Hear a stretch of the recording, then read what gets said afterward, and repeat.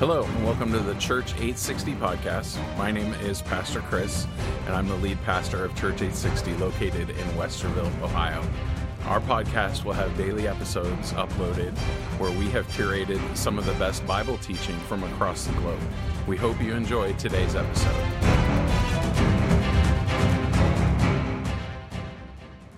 Father, I thank you for this day, and I just pray now you'd help us to focus on your word, God, that you would draw our attention unto you, and God, just that we would be amazed and overwhelmed, Lord, at your majesty, your awe, your power, your knowledge, Lord, and just that we would be fall all the more in love with you. God, teach us your ways as we go through this chapter now, we ask in Jesus' name. Amen. We started really last week looking at this magnificent prophecy, incredibly detailed prophecy that Isaiah is writing out, receiving from the Lord about this man named Cyrus. And Cyrus is not somebody that's part of the Hebrew nation. He's not somebody that is a God-fearing man. He's not somebody that is, at the point that we're reading, he's not even born. In fact, his parents aren't even born. In fact, probably his grandparents aren't even born at the point that Isaiah is writing this. And God names him by name as the instrument that God is going to use to deliver the Hebrews, the Israelites, from the Babylonian captivity. So just an amazing thought. It would be like me asking you, who's going to be the president in 2166? That's kind of what it would be like. We don't even know if we'll be a country in 2166, let alone who will be the president in 2166, 150 years from now. You know, it's an impossibility for us to know outside of the majesty, the awe, and the power and the knowledge of God. And yet, he names him by name. And so we're going to continue in this thought as we pick it up in Isaiah chapter 45, verse 1. We ready? One of us is. Okay. Thus says the Lord to his anointed, to Cyrus, and there it is, the name specific, to Cyrus, whose right hand I have held, to subdue nations before him, and loose the armor of kings, to open before him the double doors, so that the gates will not shut. Now, if you're not yet familiar with this story, this is going to blow you away.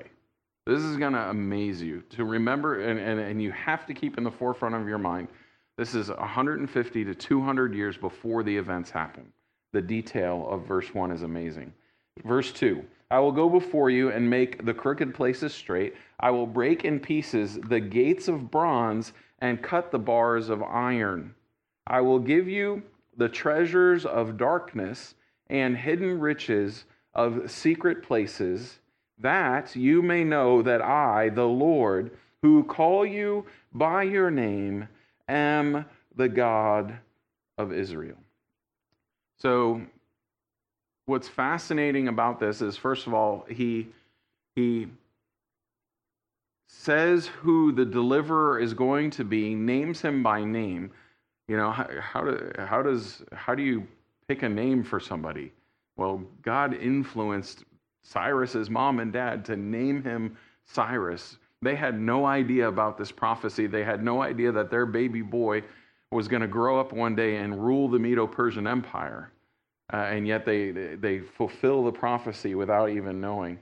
And then to consider the detail given here in these first three verses, all 200 years roughly before Cyrus was even born, is amazing. Where we're at as we're reading this, God has is in the process of delivering the nation of Israel from the Assyrians. Okay, we talked about that through the first 39 chapters of the book of Isaiah, that the Assyrians were going to come up to Jerusalem. They were going to come up to the neck of Israel, and they weren't going to be swallowed, that God was going to deliver them from the Assyrians. Okay? That's roughly the history that we're in. So Babylon the people that are going to take Israel captive, they're not a world power yet. They're just kind of a bunch of tribes out in the middle of nowhere. They haven't developed, they haven't grown, they haven't become a strength at this point. The Assyrians are the ones in charge. So God is predicting that the Babylonians are going to rise, and then they're going to fall to a man named Cyrus, who leads a group of people known as the Mesopotamians, the Medo-Persians rather. He's predicting two empires away yet. As small as Babylon is at the point of Isaiah writing, the Medo-Persian Empire isn't even a blip on the screen at this point. So it's just an amazing thing. But that's exactly what happens. As history unfolds, we can look back at it now. We're talking 2,700 years ago, roughly, that all of this took place. We can look back and see with incredible accuracy the way the Lord was speaking. Cyrus grew up and had a glorious military career, right? It says there in verse 1, to Cyrus, whose right hand I have held, to subdue nations before him. Well, that's exactly what Cyrus did.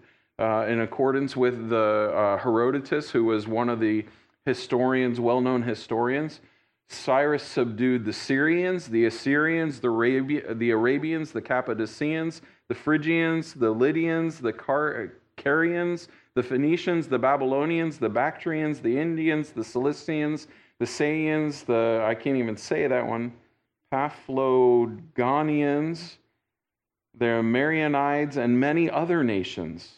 He also had dominion over the Asiatics, the Greeks, the Cyprians, the Egyptians. He vanquished whatever country he invaded. That's the kind of career that Cyrus ended up having because God said that he would. And what's amazing is he conquered Babylon in order to release the Israelites. He conquered Babylon in the exact prescribed way of verse 2. It says, I will go before you, finishing verse 1, to open doors him double doors, so the gates will not be shut. I will go before you, and make the crooked places straight. I will break in pieces the gates of bronze and cut the bars of iron. So we can read some of the history actually in the book of Daniel. As you read, Belshazzar takes the throne of his grandfather in Daniel chapter 5, and he takes the throne because his father had kind of seen the writing on the wall. He ends up abandoning the throne and leaving Babylon. So Belshazzar becomes the king while under siege from the Medo-Persians. Cyrus is outside the city, if you would, while Belshazzar becomes the king. Belshazzar is not worried about what's happening outside. Why? Well, because of Babylon, the city. It was insane how well protected it was. It was, for lack of a better term, it was impenetrable. I mean, they had an inner wall that surrounded the city that was 21 feet thick. Imagine trying to get through a wall that goes from the stage to the back of the room. Imagine working your way trying to breach through a wall that thick. It would take years to get through that wall. On top of that inner wall, not on top of it literally, but along with that, outside of the inner wall, there was a moat that was, first it was, the inner wall, 21 feet thick. Then there was a 23-foot military road that the military would continually surround on. And on the 21-foot thick wall, they had pillars our military stands where they would house military people to keep guard and keep watch. Okay. Then the military road, 23 feet wide. Then there was another wall, 12 feet thick, an outer wall, if you would. And then outside the outer wall was a moat, 200 feet thick, all the way around the city. And then Nebuchadnezzar didn't fully feel like that was fully safe enough. So then he built an outer wall, if you would, that was 80 feet thick. A wall 80 feet thick. That's the wall that when you hear about chariots racing on the top in Babylon, that's the wall they raced around. 80 feet, a wall 80 feet thick. And then outside of that, there was another 200-foot moat. So if you wanted to breach the city, you had to go through a 200-foot moat that was fed by the Euphrates River. Who knows what was in that? Then you had to break through the 80-foot wall. Once you got through that, there was a 300-foot moat. You had to swim across that, then break through a 12-foot wall, cross the 23-foot military road, break through a 20-foot wall, and then you were inside the city. So that's why Belshazzar felt perfectly fine to throw a party the night the city fell, because he wasn't worried about it. And he knew that the city was, in essence, impenetrable. But what did Cyrus do? He changed the course of the Euphrates River. He, Diverted, thank you. But he diverted it so that, in essence, drained the moats. So he was able to go under the walls. And then you still had to get into the inner wall, which was locked by bronze gates. Well, it just so happened the night that Cyrus decides to do all of this, because the city is throwing a party, the guards that were supposed to guard the bronze gate end up getting drunk and forget to lock the bronze gate. So Cyrus walks right into the city. Now read verse 2 and 3 again. Halfway through verse 1. To open before him the double doors so that the gates will not be shut. I will go before you and make the crooked places straight. I will break in pieces the gates of bronze and cut the bars of iron. It says in verse 3, I'll give you the treasures of darkness. Cyrus got that. I mean, I think somewhere it's, to loose the armor of kings. It talks about how when all of that happened, Belshazzar wet himself. He loosed the armor of kings, if you would. Okay? Make sure I got all this right. The armies of the Medes and Persians under Cyrus conquered the city of Babylon in a remarkable raid described in Daniel chapter 5. According to Herodotus, while King Belshazzar of Babylon held a reckless party, Cyrus conquered the city by diverting the flow of the Euphrates into nearby swamps, thus lowering the level of the river so his troops could march through the water and under the river gates. But they still would have not been able to enter had not the bronze gates of the inner walls been left inexplicably unlocked. This is David Guzik writing. He says, God opened the gates of the city of Babylon for Cyrus, and he put it in writing 200 years before it happened. I don't know, man, that's just amazing. And I know it's like you guys are all the Wednesday hip church crowd that we all get God and we know what's going on with all of that and we get it, but I can't look past that.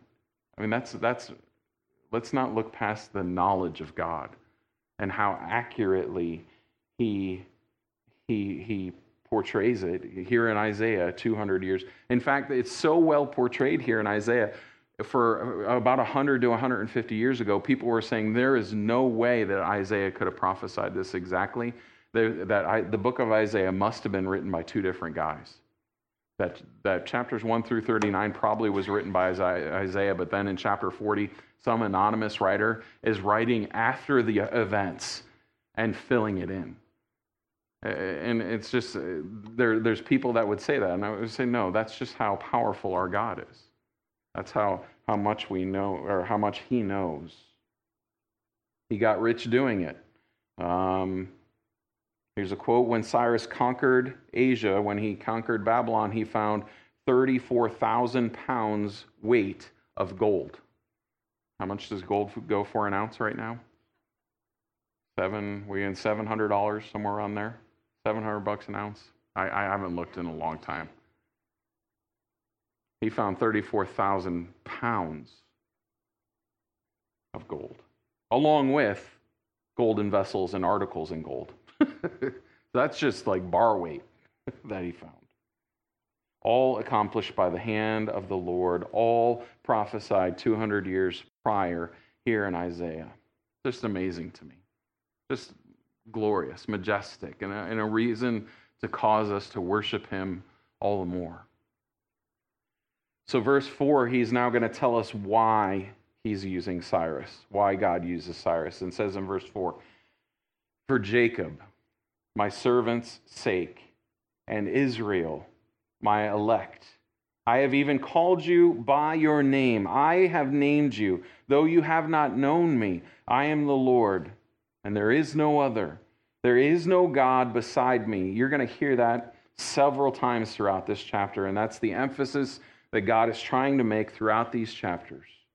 I am the Lord, there is no other, there is no God beside me. He says, he's speaking to Cyrus, I will gird you, though you have not known me, that you may know from the rising of the sun to the setting that there is none beside me. I am the Lord, and there is no other.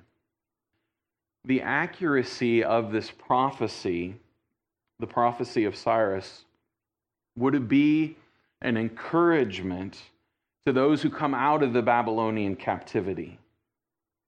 It would encourage them to not turn around and become a pillar of salt, to look back at the city of Babylon and look back to idolatry, to see the accuracy of how Cyrus delivered the nation of Israel from the hands of the Babylonians. All the while they're in the captivity, the Hebrews would have been saying, there's no way that this empire is ever going to fall. Babylon's too strong. But yet, as they're rescued by the implemented hand, Cyrus, it would encourage them not to look back again at idolatry. Other gods just can't do what God has done. Only the Lord has done that. It's also good to note the power that God has. Consider this. It said in a couple times in those verses that we read, even though you didn't know me. God, our God, the God that we worship, is able to use those not even subject to him. God doesn't just have at his deployment or at his use those that are willing. God is able to use anybody. That's power. When you can use more than just what's in your kingdom, when your resources are unlimited, it doesn't matter if the person is following you or not, you're able to bend their will. That's power. It's one thing to be powerful enough to move and to lead a people that are willing to follow you. But it says there several times, even though you didn't know me, I'm able to bend my will or bend you to my will. That's true power. And the purpose in God using Cyrus was to deliver a message to the world. That's what it says there in verse 6. That they may know me from the rising of the sun to the setting of it. That's a picture of the whole world. From where the sun comes up to where the sun goes down, there's a picture of the whole world. He wants to deliver a message. And what is the message? That there's none beside me.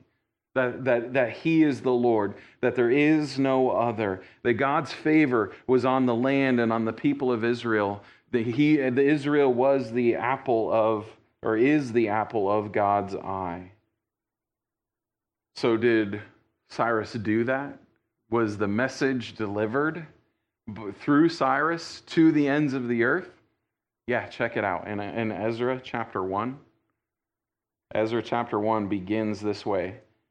Now, in the first year of Cyrus, king of Persia, that the word of the Lord by the mouth of Jeremiah, this is also prophesied in Jeremiah, might be fulfilled, the Lord stirred up the spirit of Cyrus, king of Persia, so that he made a proclamation throughout all his kingdom and also put it in writing, saying, thus says Cyrus, king of Persia. Hear this. This is what he writes. All the kingdoms of the earth, the Lord God of heaven has given me. He's proclaiming to the ends of the earth that God has given him the ability to conquer. that it has been at the hand of God. And he goes on to say, and he has commanded me to build him a house at Jerusalem, which is in Judah, who is among you of all his people. May his God be with him, and let him go up to Jerusalem, which is in Judah, and build the house of the Lord God of Israel. He is God, which is in Jerusalem. Think about that for a second. This kind of blew my mind for a minute. Cyrus, the king of the Medo-Persians, conquers Babylon. He finds a captive people within Babylon who had been taken captive by the Babylonians and lets them go home. Why would you do that? Why not just leave the captives in Babylon? He's reigning and controlling all of the locations anyway. Why go to the effort of moving a people? Well, it's interesting to note, and some would say that even after Cyrus goes in and takes over Babylon, that perhaps Daniel, perhaps it was another prophet, we don't know for sure who it was, goes to Cyrus and shows him this prophecy in Isaiah. It says, God has been talking about you for 200 years. Let me show it to you. And shows him this prophecy given in Isaiah. And because of that, Cyrus, though doesn't necessarily follow the Lord, bends his will to the Lord and says, well, God said to let his people go. God gave me this victory, so I'm going to let his people go home. And that's when he issues the decree at the beginning of Ezra to say, the captives are going home. He didn't have to do that. He was in control of what was happening in Babylon. It was entirely up to him what he did with the Hebrew people. Well, no, it wasn't. God was in control. And God said, Cyrus, you're going to send my people home. Pretty neat story. Verse 7 says, I form the light. This is God speaking still. I form the light and create darkness. I make peace and create calamity. I, the Lord, do all these things. Simply put, Isaiah knows Cyrus would know and declare to the whole world, and we should know today, that God is in control. God is in control. Since this prophecy was given long before God's people went into the captivity, Isaiah now announces deliverance from. They could be comforted through the captivity by knowing God is in control. He makes the statement there in verse 7, I form the light and create darkness.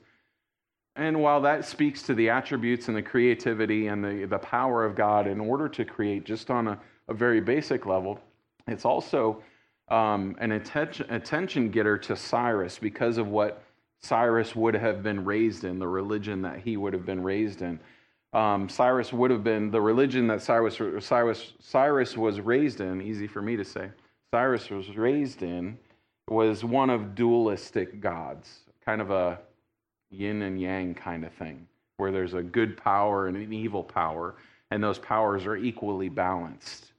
Cyrus was a Persian.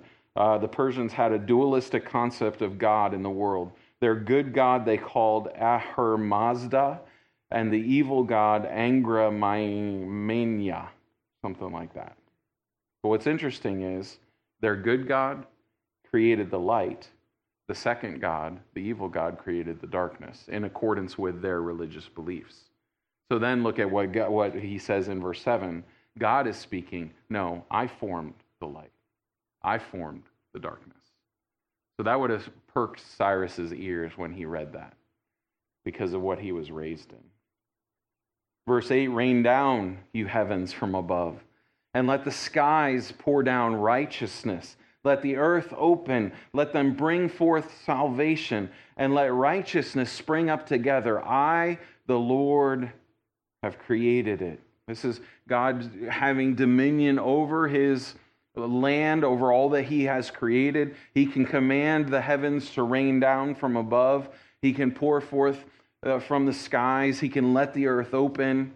And he has the power to do that. But it's interesting language, I think, that from the sky would come righteousness, and from the earth opening, salvation has come. That's the language there in verse 8. Rain down, you heavens, from above, and let the earth let the skies pour down righteousness, let the earth open, and let them bring forth salvation. Think about it spiritually for just a second. It says, let the heavens rain down righteousness. Jesus comes from the throne on high, comes from heaven, bringing with him his righteousness, his perfection, his righteousness. And then how has salvation come to you and I? It's an empty tomb. It's an open grave. It's the open earth, if you would. And salvation comes to us through that, the earth opening and coming forth as salvation. Jesus left his throne in heaven, bringing to an undeserving people his righteousness, and salvation is accomplished when the earth or the grave opens and yields forth our Savior unto life. Kind of a neat picture there in verse 8. A warning in verse 9. Woe to him who strives with his maker. Anybody interested going toe-to-toe with God? How's that going to go for you? Not good. Woe to him who strives with his maker. Let the potsherd strive with the potsherds of the earth. Shall the clay say to him who forms it, what are you making? Or shall your handiwork say, he has no hands? Right? Does the clay, how intelligent is clay? It's not. Thank you. Somebody got it right. In comparison, in contrast to the intelligence of clay to the potter, which is incredibly vast, how much more God's or the people of the earth to God, right? The contrast is vast, and the contrast between us and God is even greater than clay and the clay maker, potter. Huh? Be specifically, right. Shall the clay say to him who forms it, what are you making? Or shall the handiwork say, he has no hands? Yeah, that's an asinine thought. That's a foolish thought that the clay would actually say to the potter. And then he goes on to say, woe to him who says to his father, what are you begetting? Or to his mother, or to the woman, what have you brought forth? Right? The baby doesn't turn around right after it's born and say, what's going on? What are you doing? Doesn't get to question its mom and dad. It's a foolish thing for the created to question its creator. And that's why he says, woe. It's a foolish thing for the created to question its creator. Why? Because the creator has the ability to destroy what it's created. The potter can break the pot. How much more us and God? Whenever I have to buy something, whenever I have to go to the doctor's office, whenever I have to renew my license, whenever I have to do something that involves me giving my name, I have to spell my name for people. I spell my name weird. My name is Khris, but it's spelled Khris. And for the first 41 years of my life, I had never seen anybody spell it that way. There are people that spell it Chris, that's the most common. And there are people that spell it like Chris Christopherson, Kris. But that's not how I spell my name. It's Khris. How much say did I have in the way my name is spelled? None. I didn't get to pick it. When I was born and my parents said, what are we going to name him? And my mom said, well, I don't know, let's do something a little bit different. And my dad said, well, I kind of like Christopher. And she said, well, that's fine, but we're going to spell it differently. I didn't get a chance to pipe up and say, hey, just you're wrecking your kid's life here. You know, and forever he will have to say, yeah, I know, it's not my fault. Because people inevitably start typing backspace, sorry, what is it? And that's the way it goes every time I give my name.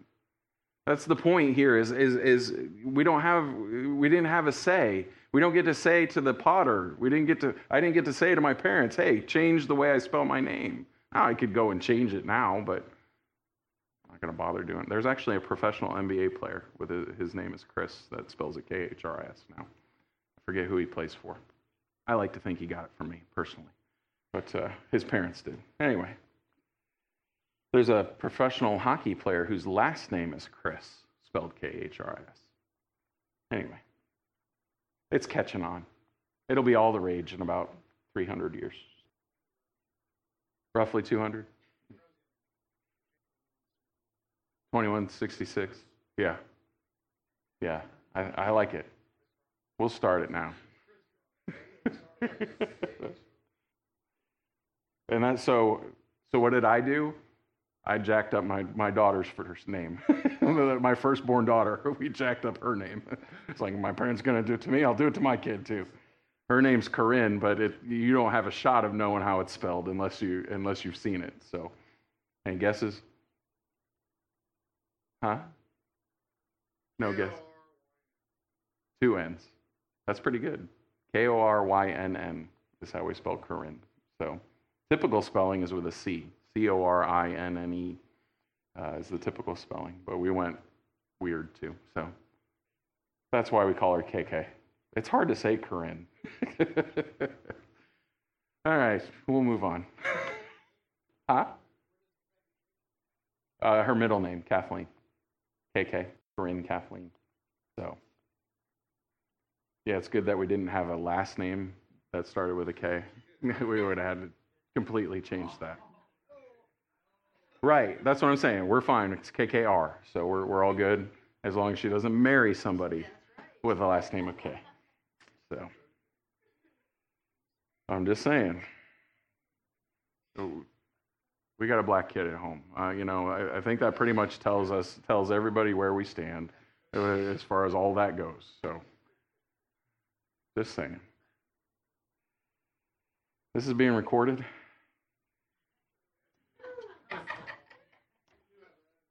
Yeah, we might. Can we move on? All right. Verse 11. Thus says the Lord, the Holy One of Israel and his Maker, ask me of things to come concerning my sons and concerning the work of my hands. You command me. I have made the earth and created man on it.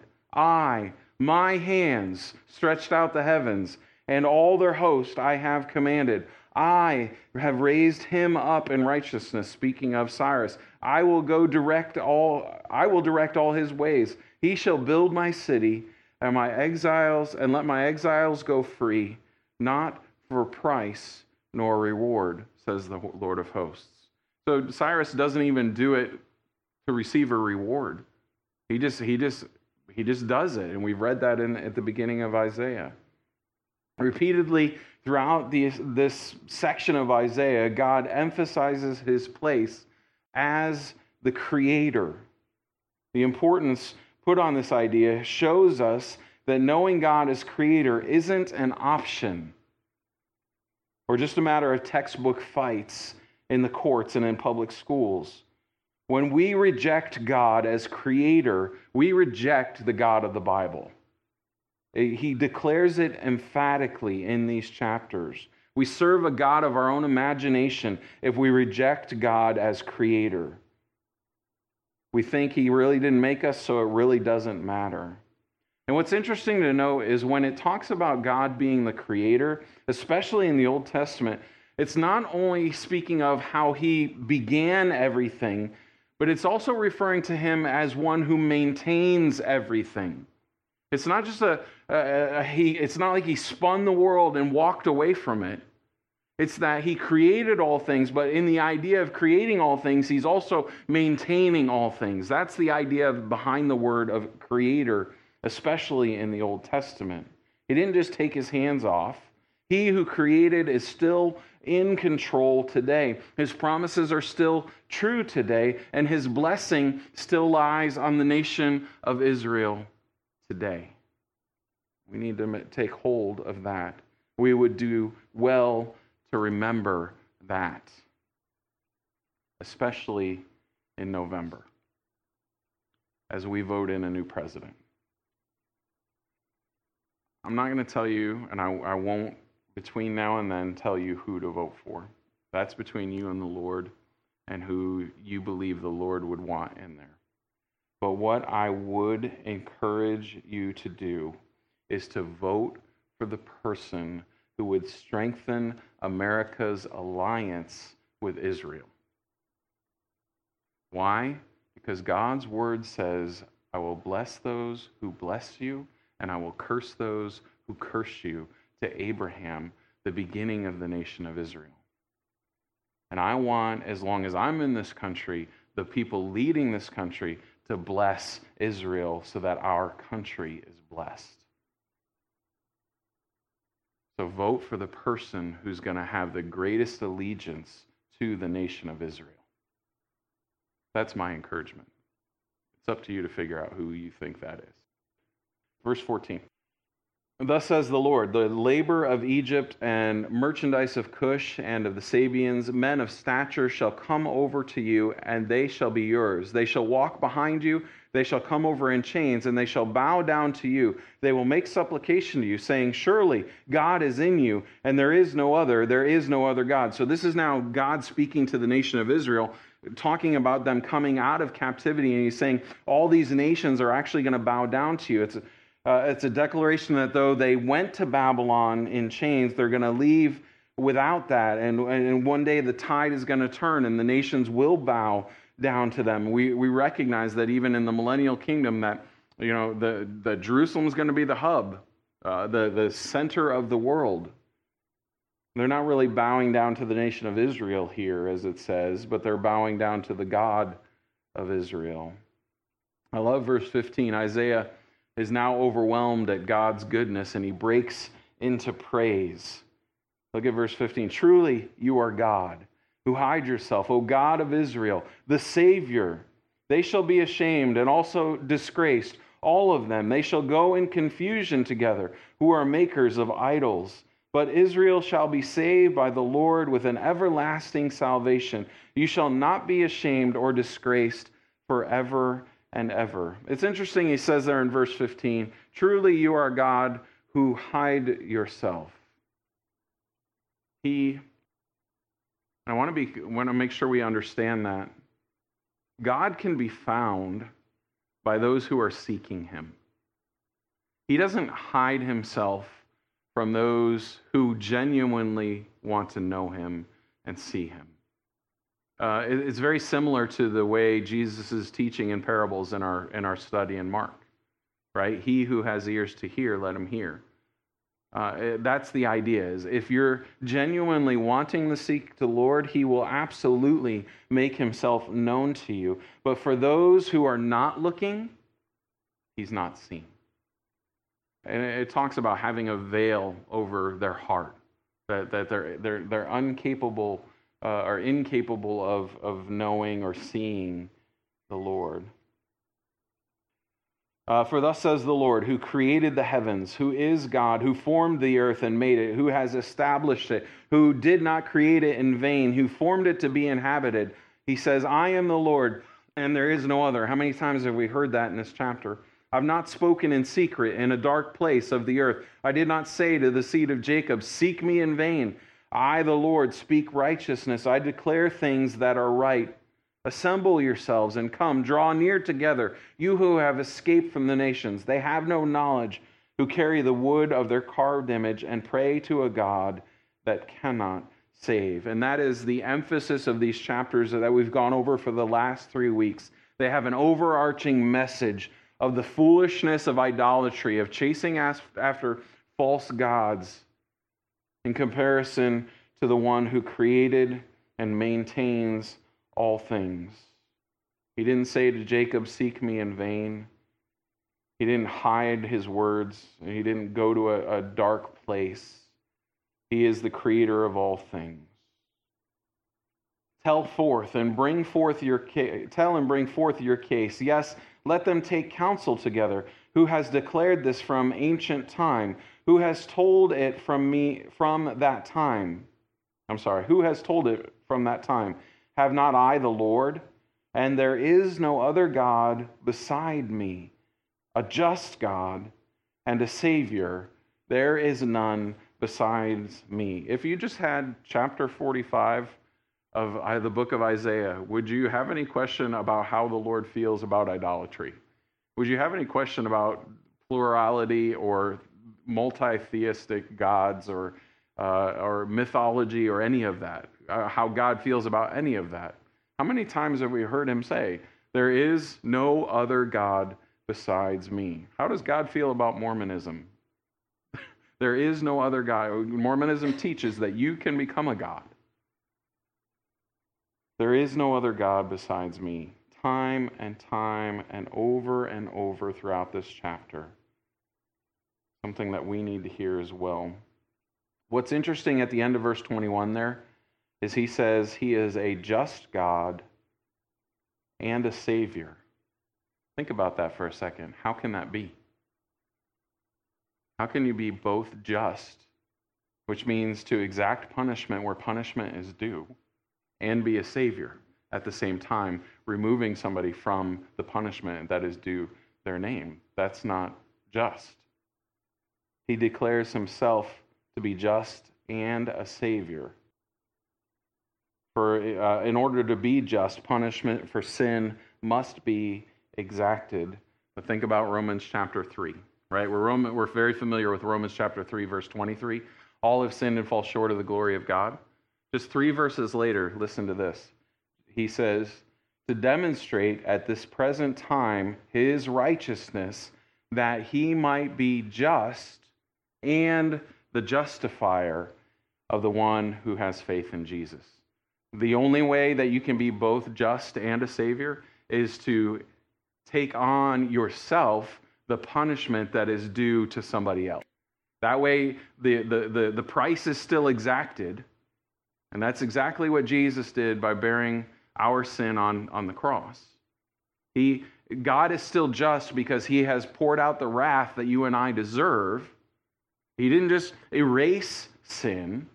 He didn't just erase the punishment for sin. That's not just. He took the punishment for sin and poured it out on his son, Jesus, at the cross.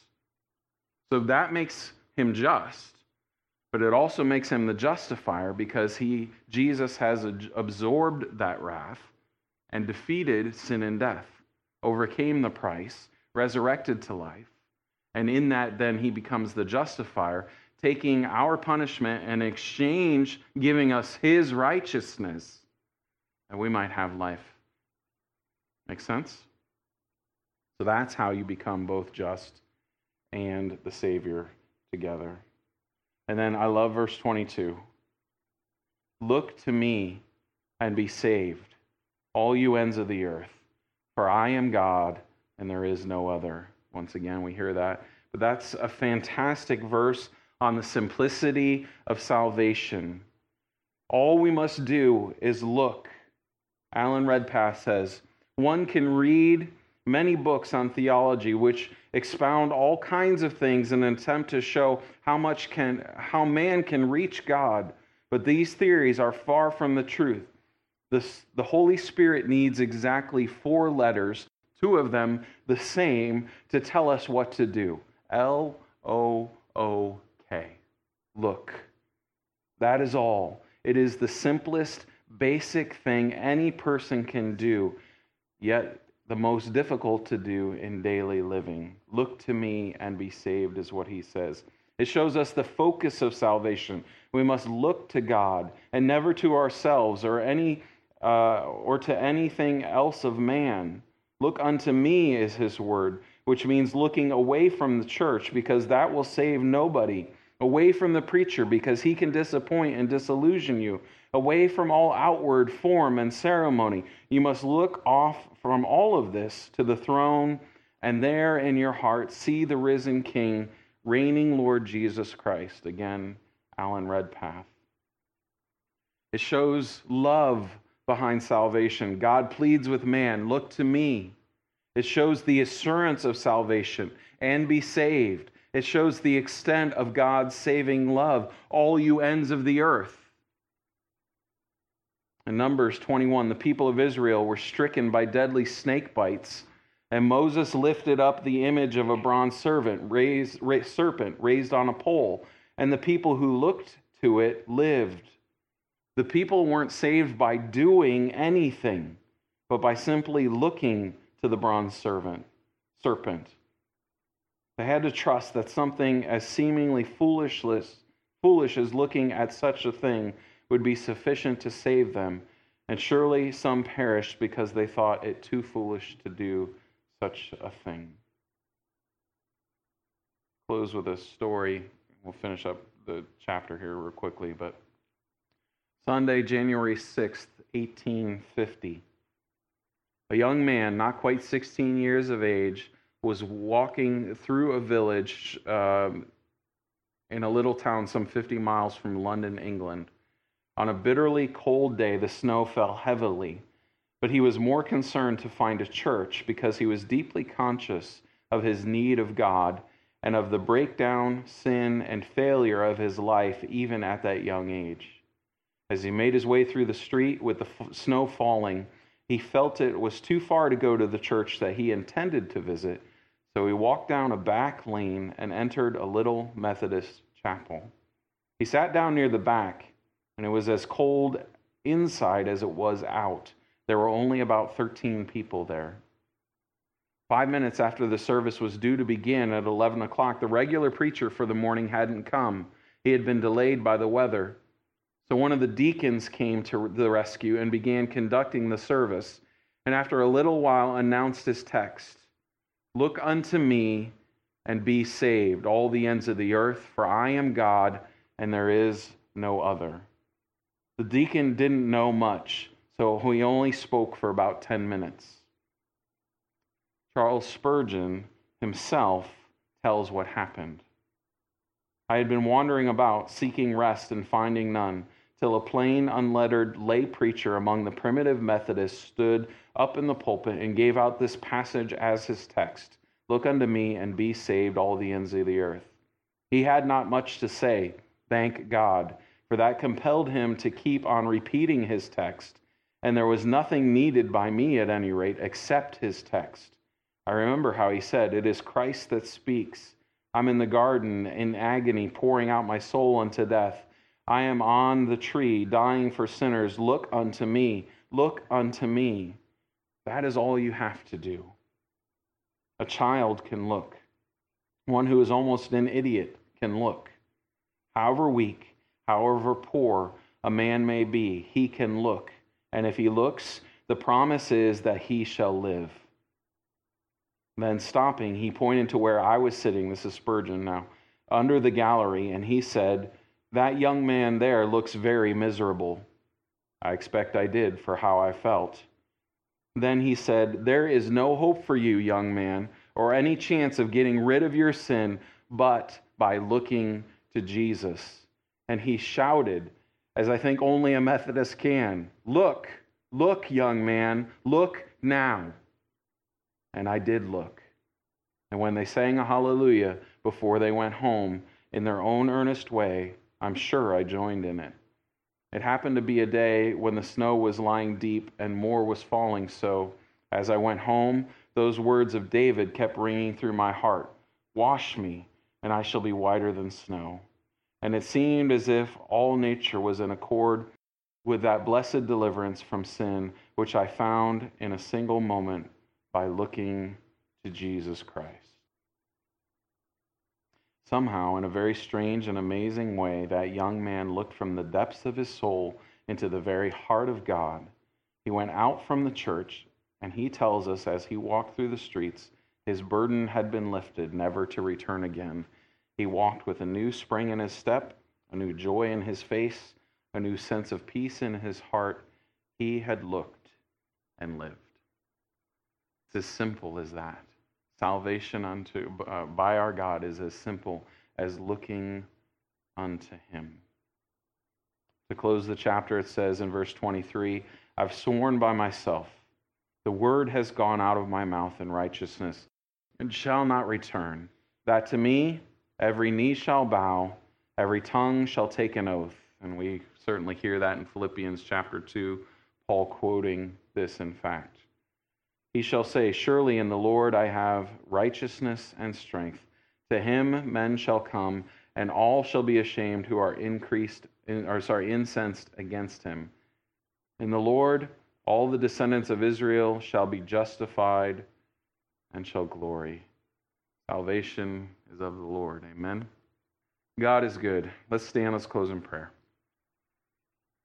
Lord, I'm grateful that you made it as simple as looking unto you and we shall be saved. For we fix our eyes on Jesus, the author and perfecter of our faith, who for the joy before him endured the cross. That we might have life, Lord, that we might have life eternal. Our unrighteousness exchanged for your perfection. Our sin exchanged for your sinlessness. Lord, we thank you. Lord, we see that your message resounding throughout, that you desire that all men might know you and be saved, that all would know that there are no other gods save you, and that all would come to worship you. Lord, we know that there is a day coming when every knee shall bow and every tongue confess that you are Lord. But if it's not done on this side of death's door, then it will be unto death that they confess. I pray that we would be an instrument in your hands, an instrument of salvation to this neighborhood, to this community, to this city, God, that we would declare your righteousness and your worth, Lord, and that we would proclaim the message of the gospel, that men still today can look unto you and be saved. Fill our hearts, Lord. Fill our mouths with that message as we depart from this place. In Jesus' name we pray. Amen. Thank you for listening to today's episode of the Church 860 podcast. We hope that you've enjoyed it. If you have, we ask that you would like and subscribe to the podcast so that you can get daily updates. If you'd like to know more about Church 860, please visit church860.com. Thank you. God bless.